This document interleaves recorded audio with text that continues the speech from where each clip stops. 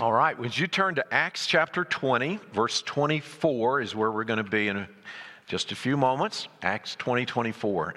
So Acts 20, verses 17 through 38 is, in my opinion, that is Paul's address to the Ephesian elders, the pastors there. This is now, I'm not sure, probably something pushing 15, 20 years from the opening of the book of Acts. And so Paul is saying goodbye, he thinks, for the last time to these pastors. And he's, in essence, he's saying, this is how I did ministry among you.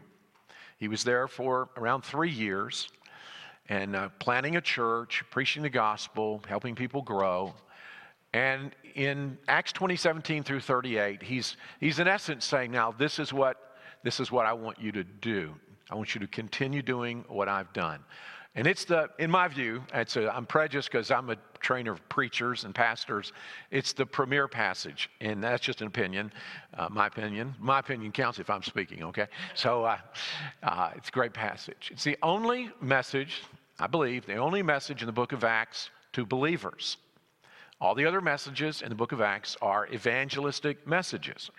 Surely believers were listening in, but they were directed toward the unsaved. So this makes it very special. And I could outline, go through the whole thing. But I'm going to select a verse in this that I want to bring a challenge to you from my heart and talk about this. A life on course. A life on course.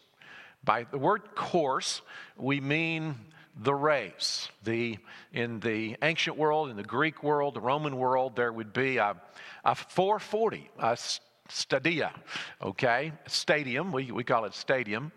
And it didn't quite look exactly like our stadiums, but it was close. And the athletes would run this race. And of course, if it was a marathon, they would run elsewhere, I'm sure, like people do marathons today.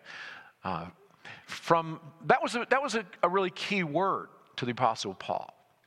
He had a divine sense of mission, that his life was a long-term marathon. It was a race. It was a course that he was on. He's going to reference that here in this verse.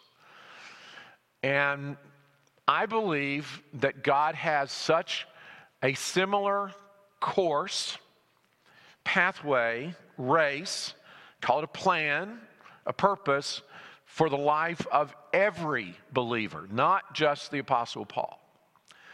And of course, Paul is next to the Lord Jesus Christ, it would seem to me, in the New Testament. Paul is the leading example. 4 times under inspiration in the New Testament, Paul said, "Follow me. Follow my example." And he said that under inspiration. And Paul is not, of course, claiming anything of the perfect character of the Lord Jesus Christ. But he said, "Follow me as I also follow Christ." So it's qualified from 1 Corinthians chapter 11 and verse 1.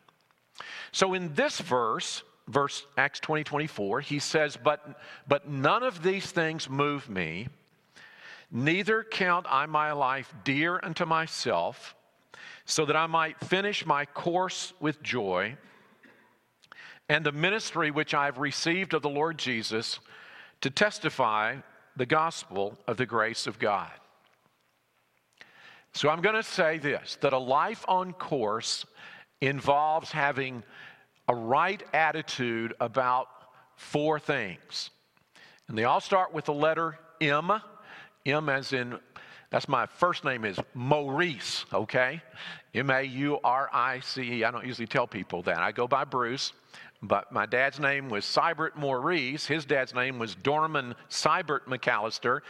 My dad was Seibert Maurice McAllister. I'm Maurice Bruce McAllister, and we stopped that when my 2 boys were born and 2 daughters. So, but I'm Maurice. So M as in Maurice. So I'd like to start off by saying that a life on course, a person with a life on course has a right attitude toward myself. I need to have a right attitude toward me. And Paul says this right here in this verse. He said, I do not count my life dear unto myself. Now what he's just referenced is, as he's speaking to these Ephesian elders, is that when he leaves where he is now and soon to come, and it happens in chapter 21, 22, and so on, if he goes to Jerusalem, he is going to go headlong into trouble. Now, trouble was not new to Paul, right? He had been stoned and left for dead at Lystra. The Lord raised him up, and he went right on, came actually back through Lystra soon thereafter, and told people, you're going to go through a lot of tribulation if you follow the Lord. And he could tell them, because he still had the bruises of the stoning in his body. He had been imprisoned in Philippi, jailed at least for a short time, and had been beaten there. He knew the kind of trouble what that was all about. He would go on from there to Thessalonica and be run off. He would be run out of Berea. He would go to Athens, and he would see the idolatry and be stirred in his own spirit. And many people, of course, there would reject what he has to say. There was not, apparently at the time, a church planted in Athens. They were not receptive enough to have a church planted that we know of. Later, perhaps, but he would go to Corinth, and for 18 months he would be there, and there would be trouble in Corinth, and he saw the carnality and the idolatry and the licentiousness there. And from there he would go to Ephesus, and you remember in Ephesus there was a great ministry in Ephesus. Actually, a church was established, and from Ephesus, the word of the Lord spread all throughout Asia Minor. That's just an amazing, Acts 19:10 talks about. So that all they that were in Asia heard the word of the Lord. Boy, what a verse. Whatever that means. I mean, it's an amazing verse. But I take it at face value. But then there was that amphitheater there in Ephesus filled with people who were upset because this preacher was causing the silversmiths to lose their idolatrous prophet. And so they came into that amphitheater that I'm told would hold 20,000 people. And for the space of 2 hours, the Bible tells us, they yelled, "Great is Diana of the Ephesians." And I like to think that Paul was out in the outfield. He was at the bullpen, he was off to the side, and he was warming up, and he said, "Let me at him, boys, let me at him." And he wanted to go right out there on the pitcher's mound and proclaim Jesus Christ. He was not afraid of that. His own friends held him back and said, "Paul, they will tear you limb from limb if you do. We're not going to let you go in there that day." So Paul was not afraid of cat. And he knew what trouble was. But what would compel a man to be so determined to preach the gospel that even now, with the prophecies coming, look at 22, he says, "I go bound in the Spirit unto Jerusalem, not knowing the things which shall befall me, except that the Holy Spirit says in every city, witnesses in every city, saying that bonds and afflictions abide me." And then in the next chapter, a prophet named Agabus is going to say, whoever goes and does this, he took his garment, he tied his hands together, and they're going to be bound like this. And Paul was like, "It doesn't matter, I'm going to go."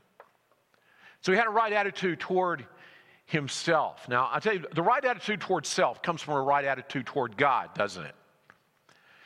And so for Paul, Jesus was Lord.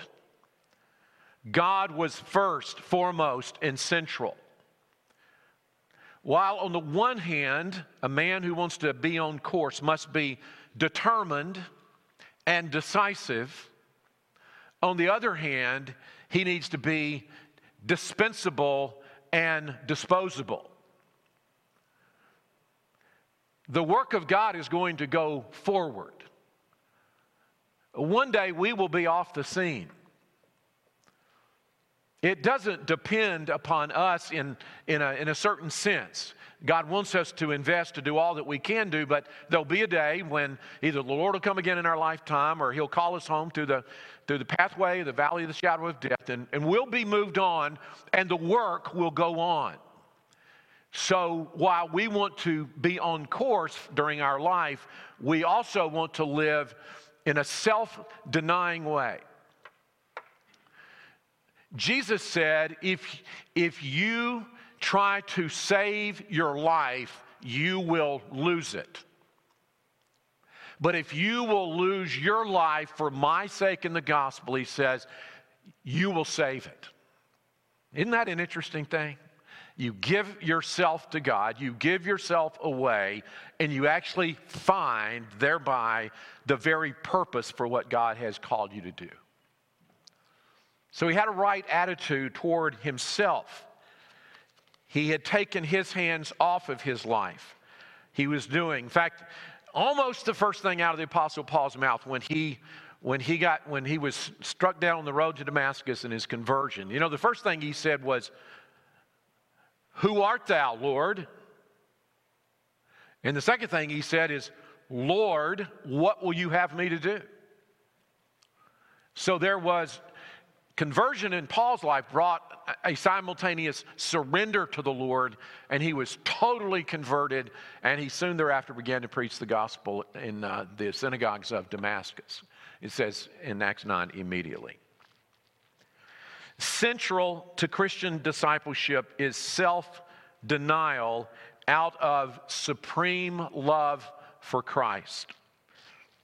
Jesus said, if you don't have this, you cannot be my disciple. Self-love is natural. Paul alludes to that in one of the epistles where he said, no man ever yet hateth, but rather nourisheth and cherisheth his own flesh. I mean, did anybody have to be force-fed this morning? No. If you eat breakfast, most of you, I assume, eat breakfast. Some of you had a very hearty breakfast. I had good breakfast this morning. Nobody had to come along and go, come on now, open your mouth wide. Okay, put it in. Maybe you're a little 2-year-old, but not men. You feed yourself. You take care of yourself. I'm not saying anything wrong with that, but that's natural. You take care of yourself. And in so many other ways, being self-serving is natural. But gentlemen, living in self-denial is supernatural.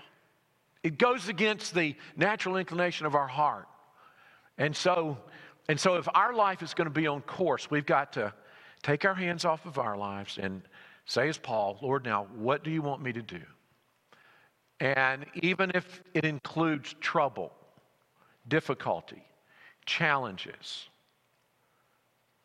hardship, loss of income, misunderstanding, all of these kind of things, then you go, okay, I'm not trying to be a martyr, but Lord, I just want you to know whatever it is you want me to do, that's what I want to do. So a life on course has a right attitude toward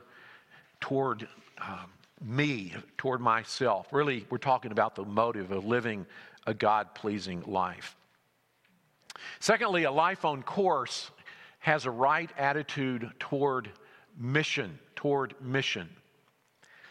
And we're talking here about that particular phrase there that says, so that I might finish my course with joy. And I just don't want to overlook that little expression, joy. So let me comment on that, okay? There is nothing so satisfying as serving the Lord. Even with all the imperfections that we know we have as we try to serve Him. There is joy in serving Jesus, right? The song says. It is wonderful. It is extremely satisfying. When I was a little boy, I had one of these Bibles with. Did you ever have one of these? Like I think it's a blue cover with Jesus and the disciples. Jesus and not the disciples, the little children running to him. Maybe they're on his lap or something. Do you have a little Bible like that? I had a little Bible like that. And back in the day, it was a fad or a common thing for after you hear a guest preacher, you'd go up and ask him to sign your Bible, and he would sign your Bible and put a Bible verse in there. And that was really special to have. I think we gave you a chance to meet preachers. It's a good thing. There was a man, I think his name was John Wood. He signed his name. I think he was an evangelist. At least he was a guest speaker in our little church. And he wrote there, "It pays to serve Jesus." Now, I probably saw that 55 years ago, 60 years ago. He was exactly right. There's joy. Next month will be, for me, it's hard to believe, 50 years of preaching. I started preaching when I was 15, almost 16. I'm 65, almost 66. And I've preached plenty of messages that were a flop. I've made plenty of mistakes. If you give me an opportunity, I'll do that here, okay? And just make you feel good. And I've messed up a lot. But my life is full of joy.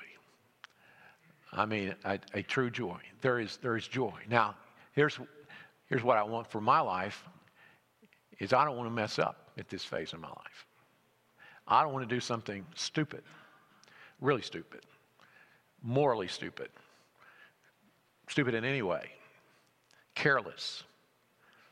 My prayer for Bruce McAllister at this phase of my life is that I will be faithful to God in every respect, faithful, to the fullest biblical meaning of that word, faithful. That I would be fruitful, winning people to Christ, helping them get discipled, getting them established, having fruit that lasts, fruit that remains. That I would be fervent. I don't want to be a lukewarm, warm, hum-ho, okay, just lay back, cruise. I want to be appropriately on fire for the Lord. That'll be loud, in preachers. It's not just being loud, okay, as you preach. That's not what I'm talking about. I can be loud. I have a big mouth. But I'm talking about having fire in my heart for the Lord. And you have to cultivate that because there's plenty of things in life that want to throw cold water on the fire of your heart. And that I would finish well. That's the fourth F in that little series, okay? Faithful, fruitful, fervent, and finish well to the glory of God. And that's what Paul is saying here. That I might finish my course with joy. He had a sense of mission. Now this is a missions conference. So we have missionaries here. We talked about that word yesterday.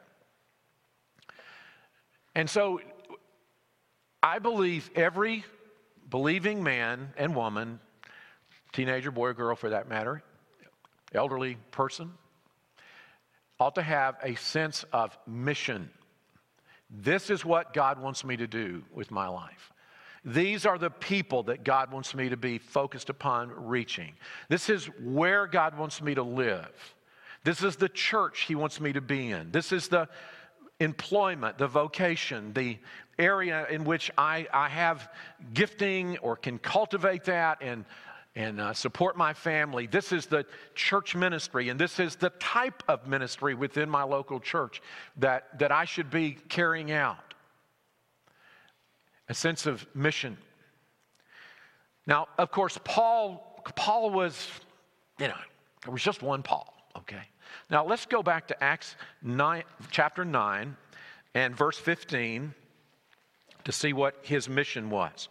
Actually, his mission initially was given to Ananias of Damascus, which doesn't say that Ananias told him this, but I feel that God told Paul or Ananias told Paul, or I don't know, but Acts 19:15 says, "Go thy way, for he is a chosen vessel unto me to bear my name before," here you go, "the Gentiles and kings and the children of Israel, and I will show him how great things he must suffer for my name's sake." That's the Lord saying this to Ananias. So he was going to have a threefold ministry before Gentiles, before Jews, and before kings. And if you follow this out in the book of Acts, that's what happened. And actually, in this verse, we are at a pivotal point where essentially Paul has not given the gospel, to my knowledge at least, to kings, that is to rulers, provincial rulers and the like. But when he goes to Jerusalem, he's going to have trouble. And actually, he's going to get in so much trouble that the Roman soldiers are going to take him into protective custody. And through a series of circumstances, they're going to transport him out to Caesarea by the sea, which is, 60, 70 miles perhaps, through an overnight cavalry caravan, as it were, horses. And so they take him out there. And I've stood at Caesarea Maritima, it's called, by the sea. And I've stood what may well have been the actual prison. It's just ruins now where Paul was imprisoned there for 2 years. And guess what he's going to do in Acts 22 and 23 and 24? He starts giving the gospel to the ruler, Felix, and Drusilla, his wife. Not real nice people. And they like to hear him. So they would come. My old friend Mark Minnick said, yeah, you can just see Drusilla there filing her fingernails while she's listening to Paul give the gospel, like scorning. You can see that. And Festus and Agrippa in Acts 24. So what am I saying? I'm saying, then he appeals to Caesar and he goes all the way to Rome through 3 ships and a shipwreck and trouble there, and he lands in Rome. In Acts 28, you have him there, and he's got 2 more years of some type of house arrest, and he's giving out the gospel to people that come and go from there. And he says in Philippians, which is Acts 28, same context, he says, don't worry about me. The things that have happened unto me have fallen out rather into the furtherance of the gospel. So that all day in Caesar's household, they're hearing the word of the Lord, and others are being emboldened to give the gospel out, even if they're not well motivated always. They're nevertheless giving out the gospel. Philippians chapter 1. Here's what I'm going to say. The trouble becomes the platform upon which the ministry goes forward.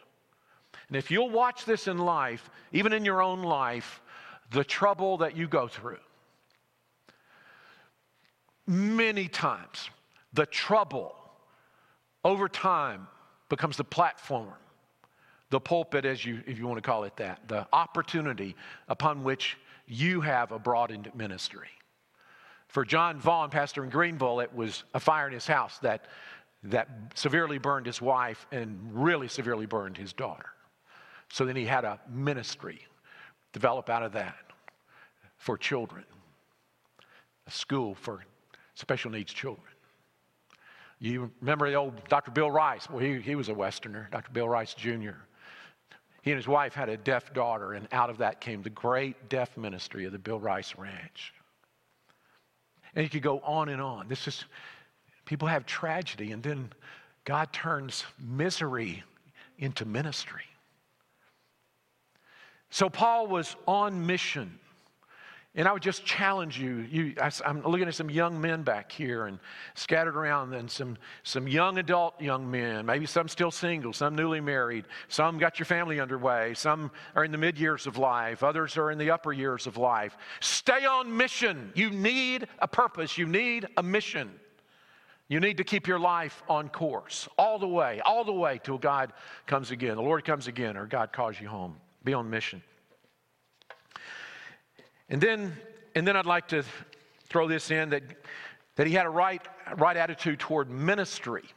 Notice that word ministry in this verse. So that I might finish my course with joy and the ministry which I've received of the Lord Jesus. The ministry. This is the word from which we get our word deacon. It doesn't mean you have to be a deacon to have a ministry. It's the Greek word diakonos. Diakoneo is the verb. And it just means to serve like a table waiter, like a waitress would serve. Or somebody would, it's a menial type service. Okay, it's just perfunctory, it's a ministry, okay? There's three words in not to be worried about this too much, but in Greek you have several words that are translated serve. There's a latreia latruo, which means, I call it worship service, to serve as a priest. There's willing service, the service of a doulos, a bondslave, doulo. It means to serve as a bondslave, as a slave, as a servant. I call it willing service because you're subordinating yourself to the one that's in charge. And then there's working service, and that's diakonos, and that's what we're looking at here. I call it working service. It's rolling up your sleeves and getting dirty in what you're doing. Okay? And sometimes it refers to the actual ministry of the word.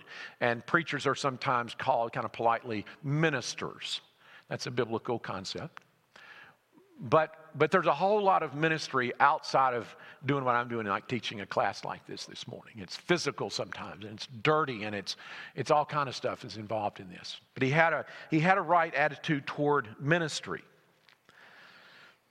Someone defined it like this: a true servant views his service as waiting on others and serving their needs. This word is used in several verses in the New Testament. John 12:26 is probably the best verse on this idea. Jesus said, "If any man serve me, let him follow me, and where I am, there shall also my servant be. If any man serve me, him will my Father honor." All of those use that word diakonos or diakoneo. Jesus said, whosoever, this is Matthew 20:26, "but whosoever will be great among you, let him be your minister." Matthew 23:11, "but he that is greatest among you shall be your servant."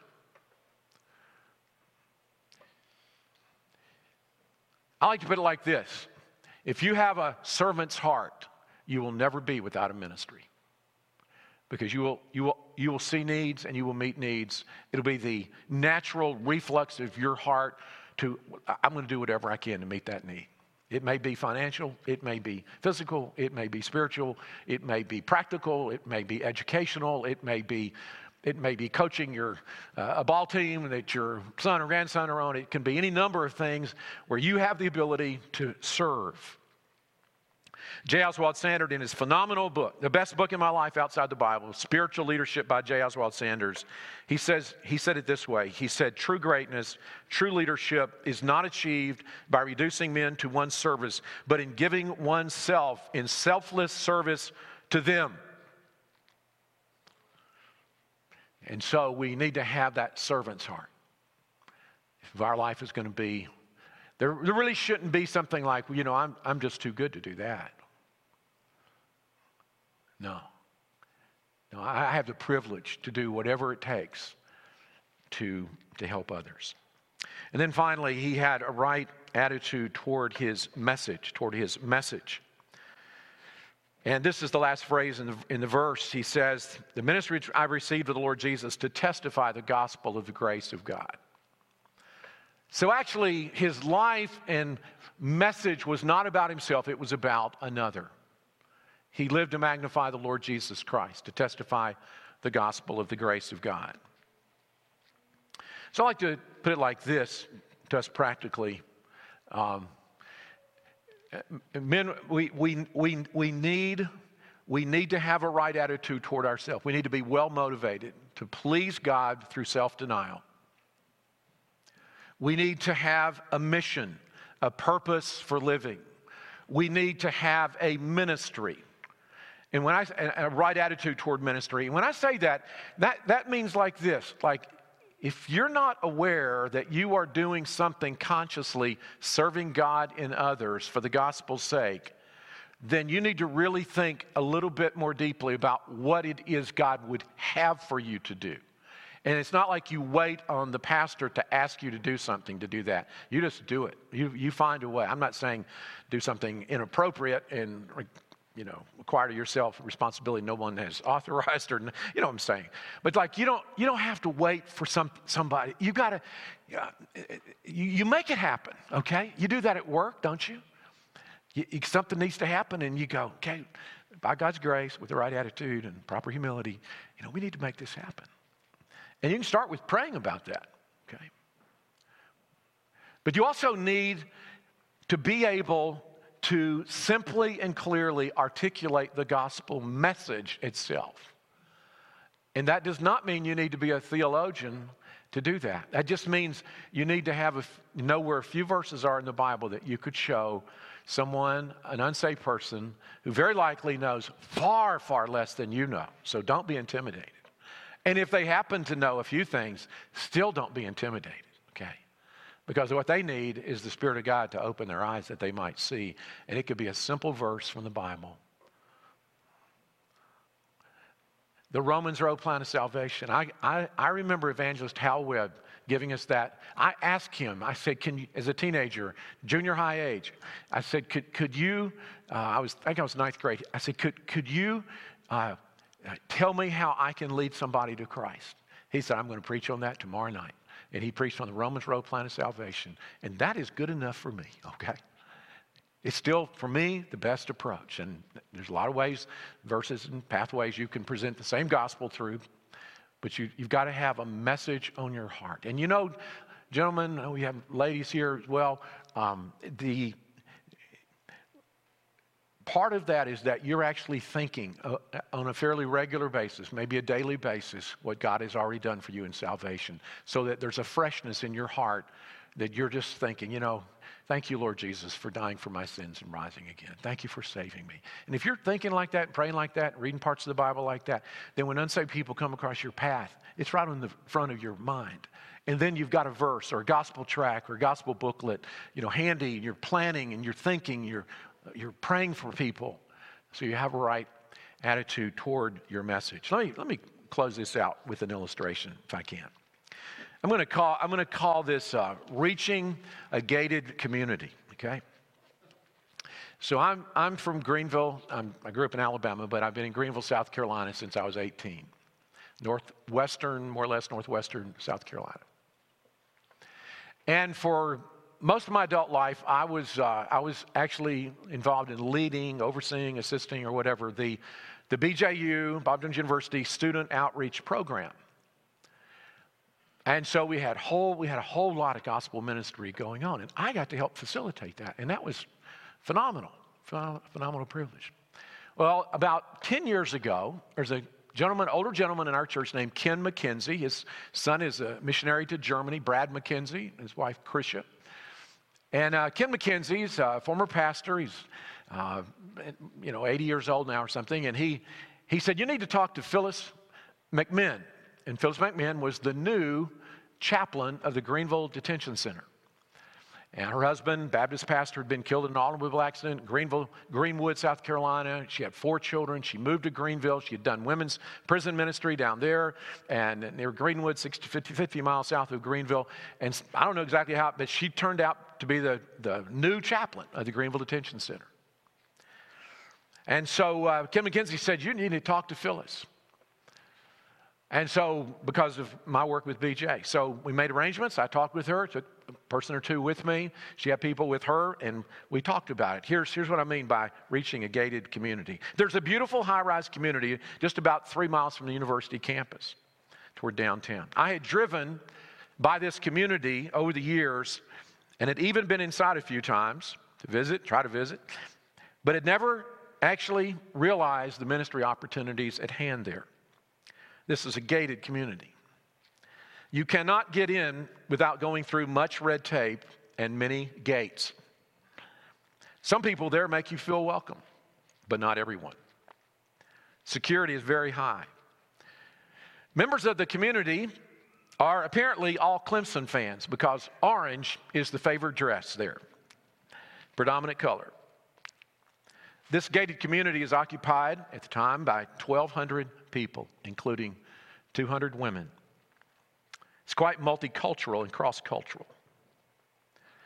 And what I found is there are many opportunities there to reach desperate men, in my case, women go in, and some of these folks in there really want the help. And so we began on Easter Sunday morning, 2011. I had never really done jail ministry of any, just touched on it. Never had done a lot of other things, hadn't done that. We got started. I had to learn how to do it. They said to us, Mrs. McMahon, she remarried, and her name is Phyllis Brewer today. And she said, we want BJU to take all of the Sunday services. I was like, whoa, which are numerous small pod services throughout the Greenville Detention Center. Well, we got started and we found our way best we could, and we didn't eventually take all the services, so to speak. But I'll tell you what happened. A few years after we got started, she was keeping a head count of how many men and women attend those services. this is a head count. Now, it's not different people, but an accumulated head count for a year, 1 year, was 6,600 people. And this is at, sometimes you'll have 6, sometimes you'll have 10, sometimes you'll have 12. And if you have 15 in a small little room, that's packed out. And you know what I found? I've been driving by the Greenville Detention Center, I'm sure for years. Big, white, high-rise, 6-story probably, I don't know, big, tall building. And I just drove by it, and it never, I don't think it ever crossed my mind there was a ministry opportunity there for me. Most Sunday nights, outside of this restricted health crisis thing we're in, if I'm in town, I'm in jail on Sunday night after church. You know what? I love it. I was uneasy when I first went in. I don't know if you'd say I was afraid, but I was cautious. And I'd gone through a training there years prior to that, and the old chaplain would just scare the life out of you about you're going to get your nose cut off, and they're going to cut your ears, and nobody had ever even been accosted, but he had tried to scare everybody away that wanted to do ministry there. Ridiculous. But there was a new regime, there was a new leadership, and what we found, and out of that came an open door for our students to do right across the parking lot, ministry in the Greenville Juvenile Detention Center. And I think that's still going today. Now you say, well, why are you saying that? I never thought I would do jail ministry. I mean, Paul did a different kind of jail ministry. I've gotten out every time I get in so far. I'm really happy about that. But I'm saying, maybe it's not jail ministry, but maybe it's something that in your life you're just kind of driving by and not realizing. It might be a next door neighbor. It might be a colleague at work. It might be a retirement group that y'all play games together or something. It might be a sports setting. It might be a group of guys that like to hunt. It just might be taking interest in somebody and you have no idea what's going on in their lives. But if you know the Lord and you know what He's done for you, somebody said evangelism is just one beggar telling another beggar where to get bread. That's a good way to put it. And so we need to have a life on course. And part of that is being men who have a message on your heart, ready to share, praying for the lost. And I'm preaching to myself, okay? I am speaking to Bruce, first of all, this morning. Oh, Maurice, speaking to myself.